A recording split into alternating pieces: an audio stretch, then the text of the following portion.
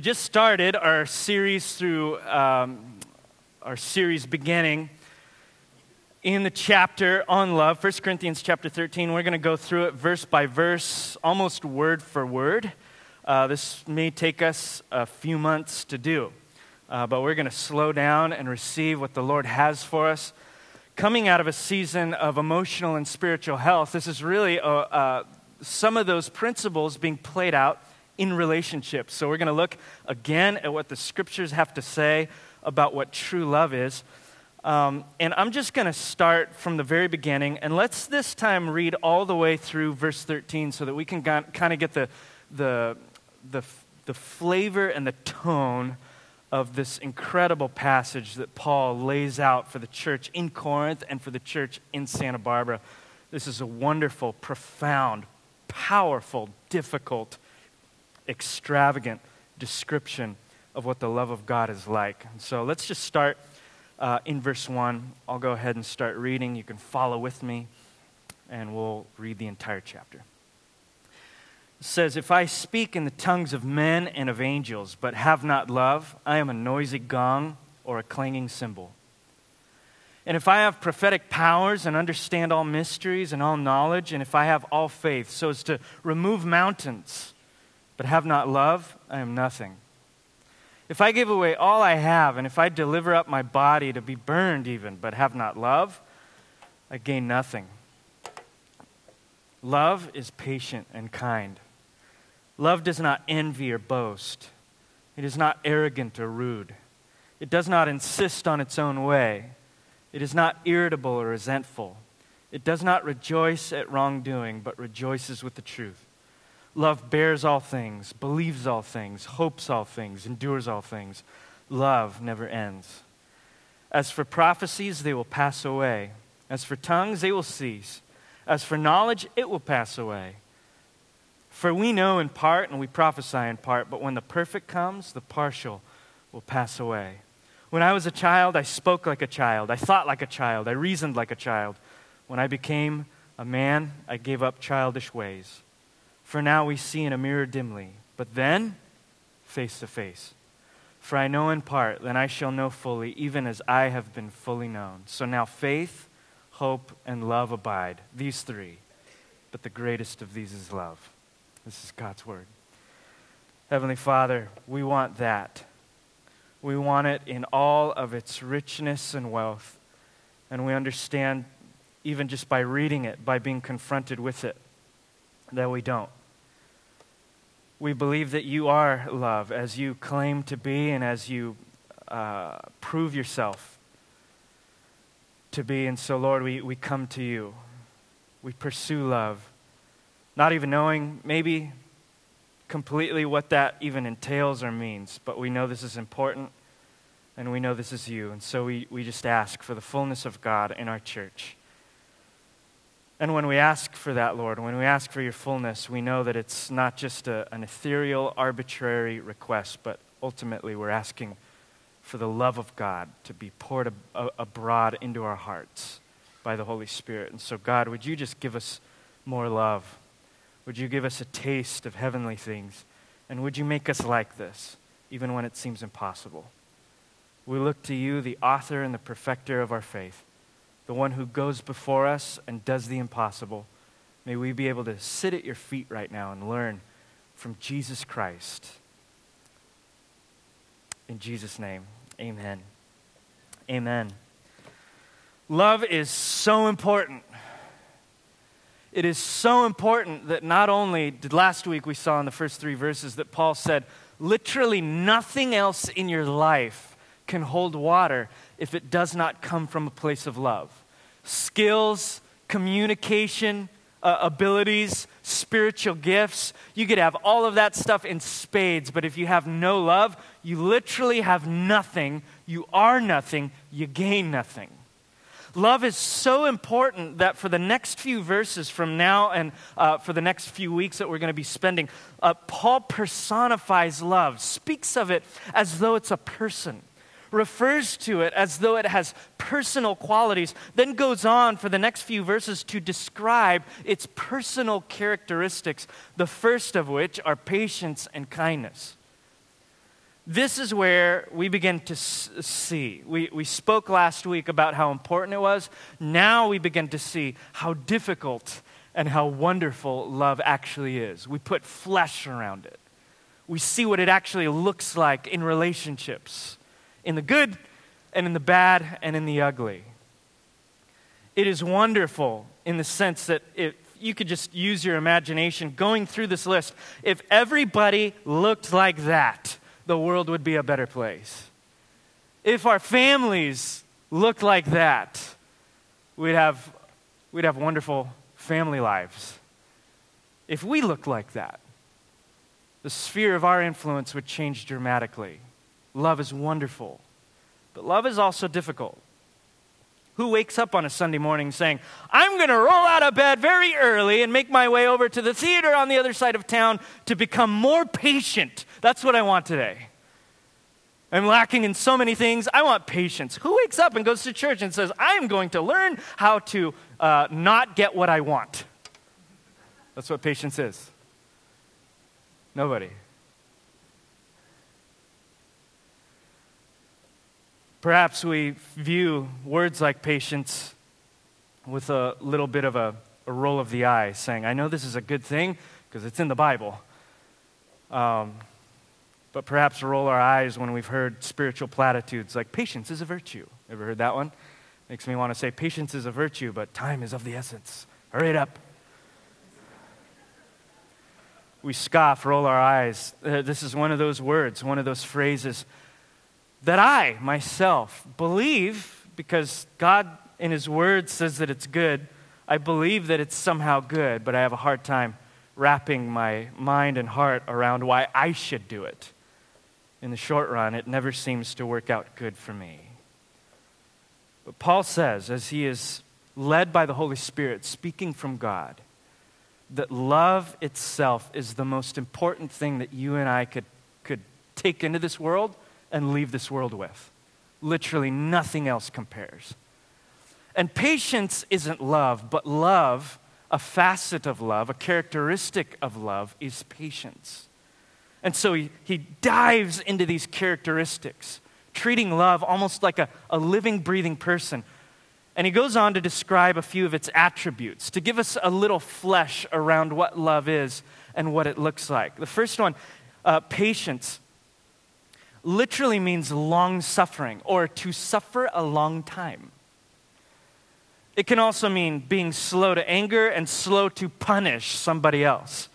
The King James Version puts it in one of the most rich and profound ways. It says, suffereth long, or literally, able to suffer somebody else's actions or offenses a long time. That's what patience is. You're able to suffer a long time. Specifically, people's stuff and their drama and their garbage. The word here for patience is much stronger than what I usually think of when I think of patience, which is like a split second. I'm going to tolerate and hold back and restrain myself from just getting crazy, but, who knows in like 5 minutes. And usually is only that powerful when it's dealing with people's small irritations. This is not the word we're looking at right here. That Paul's idea of patience is much stronger than just putting up with tiny, insignificant irritations. It's speaking of the most egregious of difficulties. Huge offenses. The dark side of people in our lives. Patience, if you want to put flesh on it, refers to the ability of love to suffer the offenses and injuries of other people for a long time. Patience. No wonder I hate it. Now, most of us might be able to tolerate people's offenses to a certain point. That's why we say, as the saying goes, I'm running out of patience, right? Any of us can be patient until we reach our threshold. That's a natural thing. But love never runs out. Love doesn't have patience. Love is patient. It is by its very nature patient. If you were to describe someone as 6 feet tall, they never go to sleep at night with the fear or worry that they'll wake up 5'4". I sometimes go to sleep hoping I'll wake up 6 feet, but that never happens either. That is who I am. 5'8"3/4, man. Certain things, characteristics, and specifically attributes never are hard to change. Sometimes they're impossible to change. Patience is an attribute and characteristic of love. It doesn't change. Love never runs out. And when we're speaking about how love treats people, it is the ability to suffer offenses and injuries for a long time without retaliation. Retaliation is the opposite of patience. It's when I can't stand what somebody is doing to me, and instead of putting it in God's hands, I put it in mine, and I'm going to be more vindictive. I'm going to take this into my hands. I'm going to treat that person as they deserve. I'm going to get them back. I'm going to be punitive, all those other things. Patience is the opposite. Now, Paul doesn't just say love is patient. He finishes his sentence by saying love is patient and kind. I love the interplay between these two words. I think I love it. It's making my life harder to live, but I love what Paul is saying right now. There's a relationship between patience and kindness. Now, this is interesting because you and I might say, I often say this, well, I don't say it verbally, but in my mind I say this, I'm patient, but I'm not kind. That should be enough to get me through the door of, the Hall of Love's fame. Or to give it a little more of a tangible example, I can tolerate people. When people cross me, I can tolerate them. I don't lash out at them in anger. Some people do that, not loving. I don't do that. I suck it up. I bite my bottom lip. I take it because I'm so loving. I'm dying to myself right now. And then I will leave that situation and curse them under my breath. Or maybe I don't curse anybody because I'm so holy, right? Instead of cursing them, I avoid them. I mask my lack of love with a veneer of spirituality. I'm going to avoid conflict with this person. I'm not going to talk about it, and I'm just going to completely avoid any interaction with them. I'm being patient. But Paul doesn't say love is just patient. He says love is patient and kind. Meaning, you could tolerate somebody and give them a cold shoulder or vent to others and justify why you're doing it. Well, other people are meaner than I am. I'm at least half as loving as I'm at least half as loving as I should be, more loving than some people. I'm at least holding my aggression in, but that's just passive aggression. You're not loving, you're passive aggressive. Paul says love is patient and kind. Love is, if you want to think of it in this way, every analogy falls apart when you're speaking about something so cosmic as love, but bear with me. Love might be thought of as a diamond. A diamond has many different facets. Those facets are not themselves love, but they are part of the whole of what love is. One of those facets is patience. You're holding up that diamond of God's love and you're turning it around and it gleams at you, the patience of God. But you turn it around and the sunlight hits another facet and there you see kindness. You know why this is so important? Think of it in this way. Patience is the passive non-retaliation of love. Kindness, however, is the active goodness of love. You could be just patient, you could be passive and non-retaliatory, but you might still be avoiding that person or cursing them under their breath. What kindness is the active goodness on that very person's behalf. You're not just withholding vengeance and grudges and anger, you're actually actively seeking to bless them. Love. Kindness is the reaction of love to an offense. Here's the picture that it looks like Paul is kind of concocting for us. Love not only suffers through the difficulties of others, but it also reacts with undeserved kindness and blessing towards that person. Love gives people the opposite of what they sometimes deserve. People deserve our wrath, and we should be honest with that. People do wrong things. It's not okay to wrong other people. And they actually do deserve what's coming to them, just as I do when I wrong you. That's where love supersedes human expectations.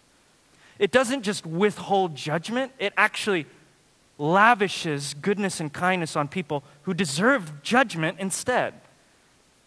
It's almost like, think of my childhood going to carnivals and the beach boardwalk, Santa Cruz, where I was from.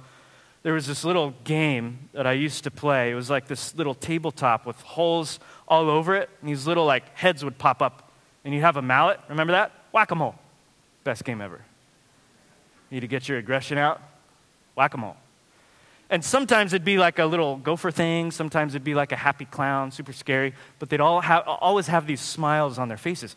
And I just hit those things, and they fall down into the thing. And then another one would pop up, hit it in the head, and it'd go down. Hit the other one. And every single time I'd hit them, they would pop up again with a smile on their face. And not only did they pop up after I hit them on the head with a smile on their face, but I would sometimes win a prize at the end. Makes no sense in real life. That's love. Whack-a-mole. Now, carnival games are silly, and we might even be able to go so far as to maybe apply this to small irritations and personal conflict and drama. But life gets a lot more dirty than that, doesn't it? What do we do with the command by God to love and all of its descriptions when it's not just irritations, it's not just whack-a-mole scenarios in life, but it's abuse? What if we're in environments where we are actually endangered by the hatred and evil of another person? What about injustice? Now, we're going to speak about this a lot more when we get to that one passage in this section of Scripture that says love does not rejoice at wrongdoing, or injustice is another way to put that. So suffice it to say here that love, I want to be clear, love sometimes means creating boundaries. Love also includes, and we're going to talk about this more, speaking truth to power. Cruel power, unjust power. I've often heard, very tragically, people in Christian worlds, maybe even others, being told to stay in environments where they are abused, and because that's what forgiveness entails. That couldn't be farther from the truth. Sometimes the most loving thing to do is to remove yourself from that place where you can love that person better. Sometimes love involves boundaries. Sometimes it means speaking up to corrupt powers and abusive powers. Sometimes the most loving thing a person could do is remove themselves from a particular environment. Dan Allender, one particular author on this particular passage, writes this, I think is very helpful. He says, love in many cases is a covering over of the offense with long-suffering patience. But even when love covers over the dead remains of a vicious comment, it does not pretend or naively hope that things will be fine once we get through the current unpleasantness and return to a more comfortable status quo. Love may pardon an offense, but it does not ignore the ugliness and arrogance that blights beauty. Covering it over, as we're told love is supposed to do, is not another word for pretending that evil does not exist. We see this exemplified in the life of Jesus. I love one particular passage, John chapter 2, verse 24 through 25. It says that in the face of the crowd's false expectations and pressures on Jesus, he did not go with them where they wanted him to go, for he knew what their hearts were like. And the text actually tells us he did not entrust himself to the crowds. He knew what was in the heart of man. We see Jesus, the most loving person on the face of the planet, putting up healthy boundaries, examining healthy limits, knowing who he is with the Father, and not crumbling under the expectations and pressures of everybody around him. And yet, all of us would have to say, that guy was better at loving people than anybody. The two are not mutually exclusive. And yet none of that precludes him from being absolutely loving. He ultimately loves people, not only by feeding the poor and loving the sick and healing the sick, speaking truths to power, being there for the marginalized and the disenfranchised, ministering and preaching the good news of salvation and of the gospel, and ultimately by giving his life as a sacrifice for the lost and rising 3 days later, he loves people in the most ultimate manner. His love never runs out.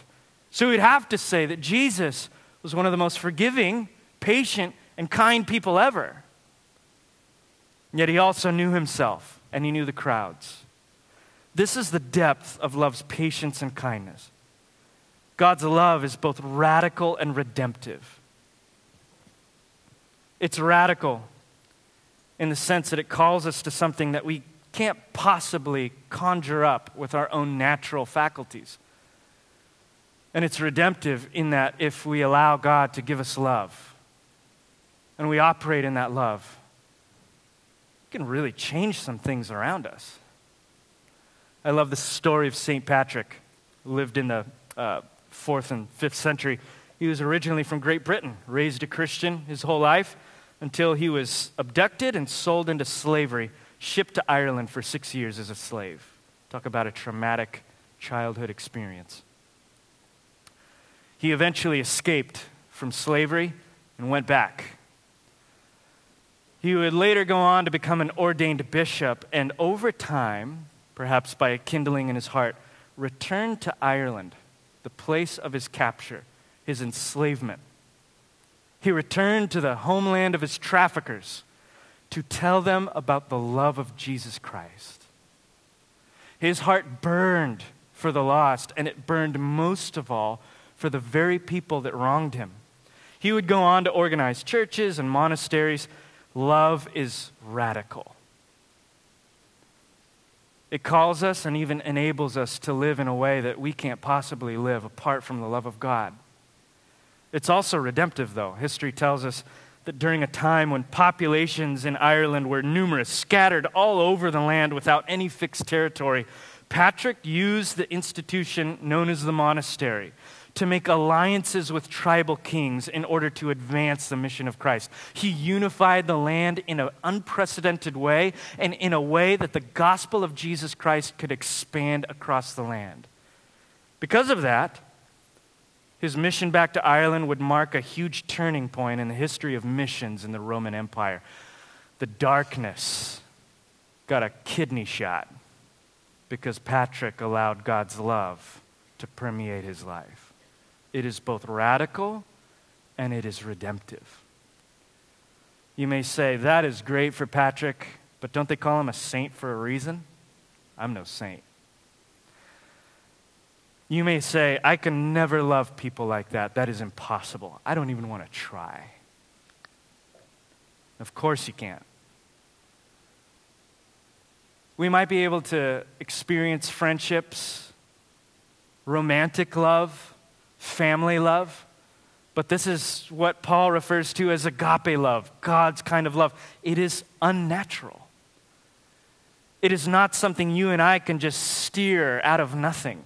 It is how God loves you and I. I love the passage in 2 Peter chapter 3, verse 9. It says, right after it says that God, who is just, will take care of the evils of the world. He will vindicate himself. He will right every wrong. And then right after that, he says, but God is not slow. He was answering a question that people were presumably asking. Why doesn't God handle evil right now? Like my stinking neighbor who bumps his music until 12 o'clock at night. Why doesn't God do something about that? Why doesn't God do something about this person who keeps steamrolling me at work? Why doesn't God take care of this? Why doesn't God take care of that? Peter says, God isn't a slowpoke like you think he is. He is patient. Not wanting anybody to perish, but all to come to everlasting life. He is waiting because of love. Because if he were to enact his judgment and wrath right now, how many of us would perish in it? He loves you, therefore he is patient, waiting for you to turn from the life that you're living to the life that he is offering. We see it in the passage, Isaiah 53:7. Jesus, speaking of Jesus to come, was oppressed and treated harshly, yet he never said a word. He was patient. He suffered wrong. He was led like a lamb to the slaughter. As a sheep is silent before the shearers, he did not open his mouth. And when he sees all that is accomplished by his anguish, he will be satisfied. Listen to this. And because of his experience, my righteous servant will make it possible for many to be counted righteous, for he will bear all of their sins. Kindness. God is patient with you, not giving you what you deserve, waiting for you to come to him, that he might lavish you with kindness.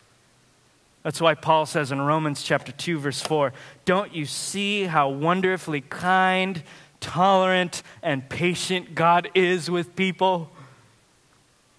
Does this mean nothing to you? I love the NLT translation of this. Can't you see that his kindness is intended to turn you from your sin?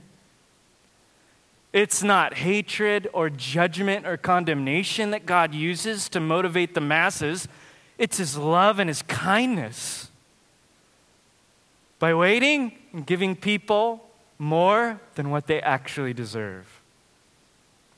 Only the love of God can melt the hardness of a human person's heart, whether that hardness is impatience, a short temper, or a murderous rage.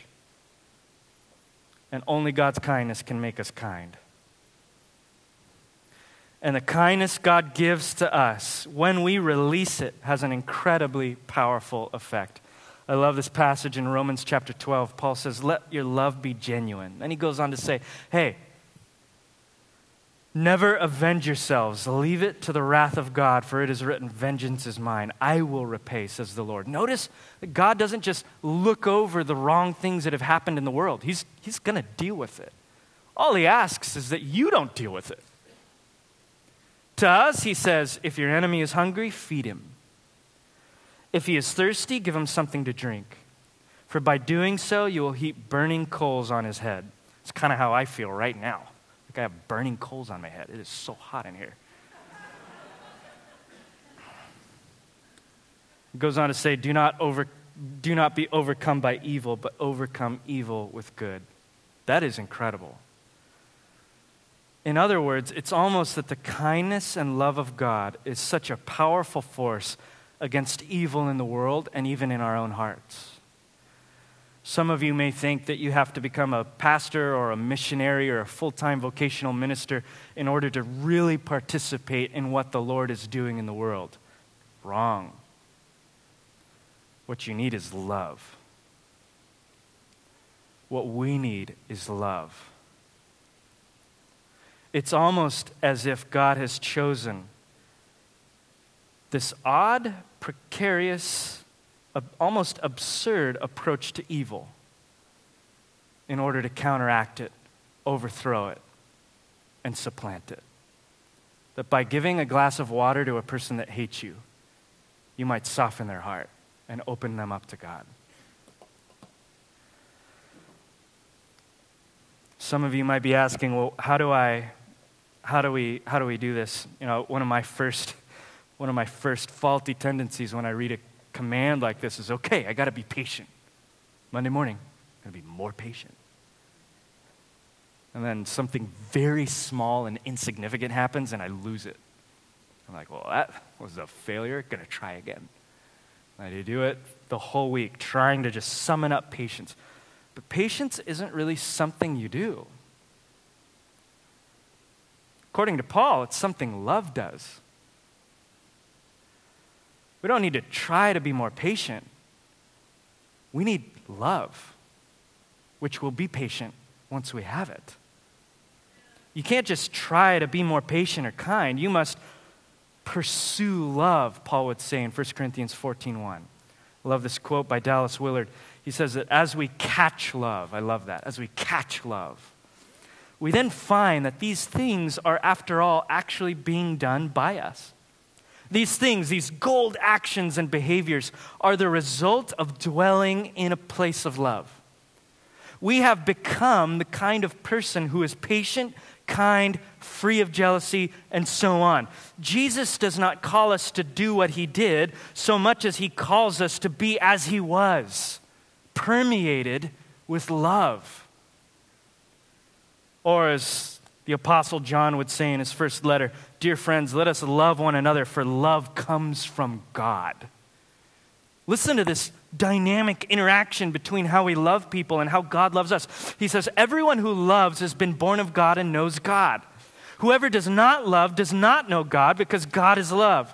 This is how God showed us his love among us. He sent this one and his only Son, Jesus, into the world that we might live through him. This is love. Not that we loved God, but that God loved us and sent his Son as an atoning sacrifice for our sins. Dear friends, since God so loved us, we also ought to love one another. No one has ever seen God, but if we love one another, God lives in us, and his love is made complete in us." Do you see that dynamic relationship? One depends upon the other. You might be able to tolerate somebody with a stiff upper lip. You might be able to deal with somebody's drama, but be cursing them under your breath. But if that St. Patrick-style love is what you're after, that love that Jesus is speaking about, the one that is described in 1 Corinthians chapter 13, you need something else. You need more than just religious legalism. You need more than just a 5-point checklist of how to do better at the Christian life. You need to be powerfully transformed on the inside out by the love of God yourself. You need to drink deeply of the very thing that you're hoping will pour out of your life. And John says it so well. Our life of love in God is what spills out into love for others. In fact, you can tell who knows God by how they love others. The two are inseparably intertwined. So that would mean that we have to go back to some of the things we were talking about in the Messy Church series. But if this is all about love, receiving the love of God, we need to slow down and start receiving. We need to make room in our lives to receive the love of God. And as we're doing it, we don't just sit around passively hoping that we'll become patient. We train ourselves by the love of God. I like to take small opportunities to train myself with God's love. I'm not talking about waiting for like my whole world to fall apart before I start thinking about patience, because then I'll crumble under the weight of it. I like to wait for small, insignificant scenes to come my way. Perhaps someone criticizes me, and the love of God can train me, can train us to think, you know, maybe I was looking for people to get approval and acceptance. And that ordinarily would crush me, to be criticized by somebody. And it actually might crush me now. But God, I just want to receive your love. I want your love to be enough. And then training yourself in that spot. I'm gonna listen to this person's criticism. I love the words of Billy Graham, who said he turns his critics into coaches. I take what people have to say about me, and I take what's useful, and I discard the rest.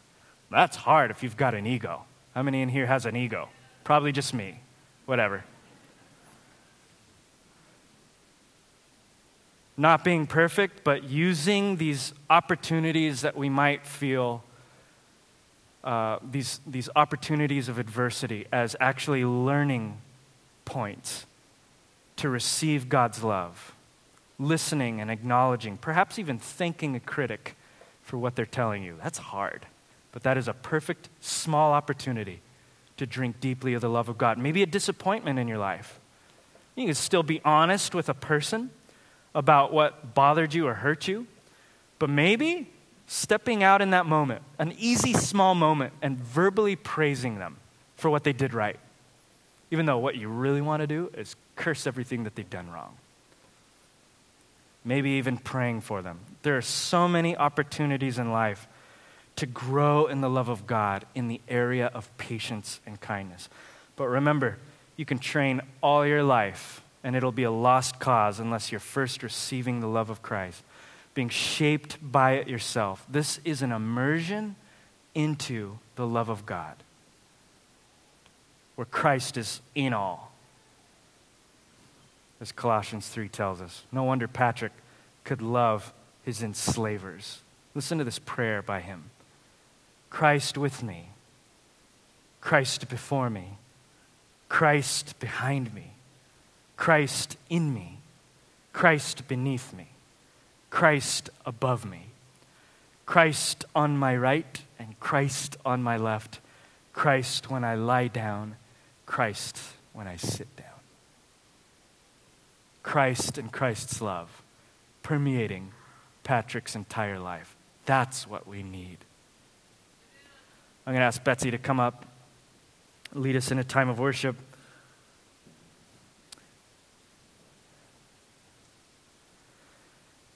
And as a part of our worship, I want you to ask yourself 3 questions.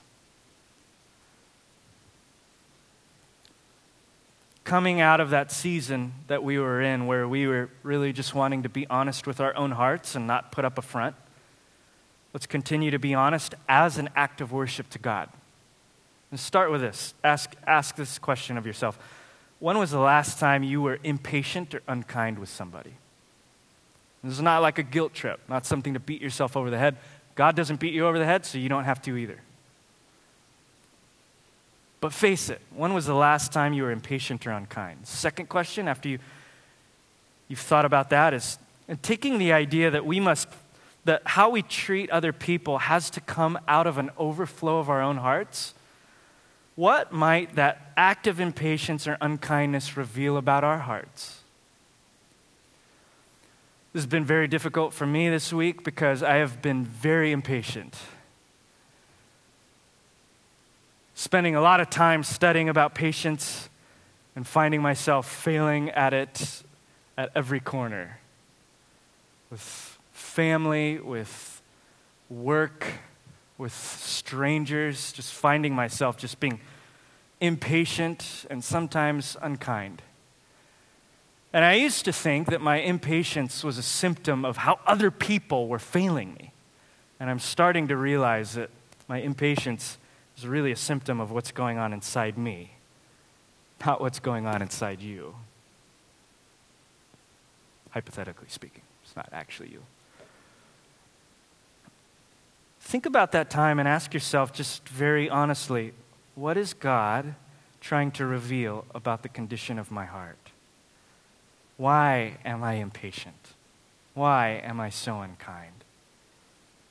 And then third, after that, what does being filled by God's love look like for me right now? What do I need from Him?